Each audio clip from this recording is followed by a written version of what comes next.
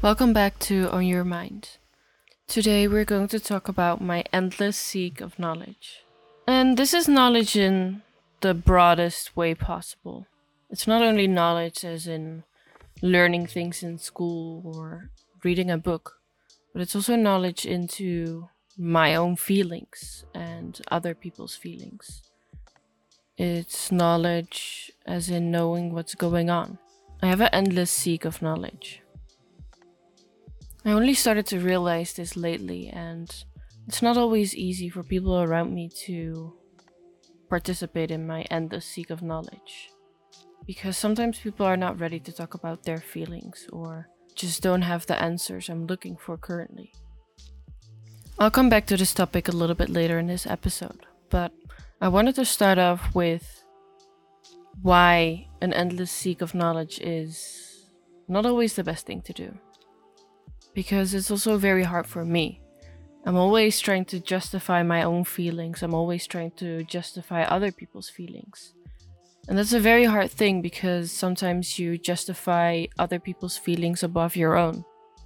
But at the same time, it's also hard to justify your own feelings because you feel like you're being too harsh or being selfish, or that you're not understanding enough. And it's very hard to always seek knowledge of your own feelings, like completely in depth, and then also seeking the feelings of others. Because the thing is, you're never going to be right, and the other person isn't going to be right either. If there's something going on, there's always two in the mistake. It's more important that you both talk about it and understand each other and also try to tell your point of view and why you made certain decisions. And that's very important in any type of relationship because the only way you get that knowledge of how a other person feels is by actually asking and talking about it. I'm very good at sensing feelings, and then it's very easy for me to feel what the other person is feeling. Maybe sometimes before they even know what they are feeling. And there's also gonna be times where I'm completely wrong, where I'm overthinking and I jump to conclusions. Well, that's not even the thing they are thinking about. So what I'm trying to say is that an endless seek of knowledge isn't always the best thing to do. Because you're not gonna know if you don't communicate. It's fine to always seek for answers or try to do the healthy thing or communicate because you come to conclusions that maybe aren't even right, or you justify other people's feelings above your own, and that's never a good thing to do. So it's a very, very fine line in between where it's good to seek knowledge and where it's bad. Going back to where I said it's not always easy for people around me, that I'm always seeking for knowledge. I'm always trying to dig deep into my own feelings to understand what I'm going through, to understand what I'm feeling and how to respond and how to move forward.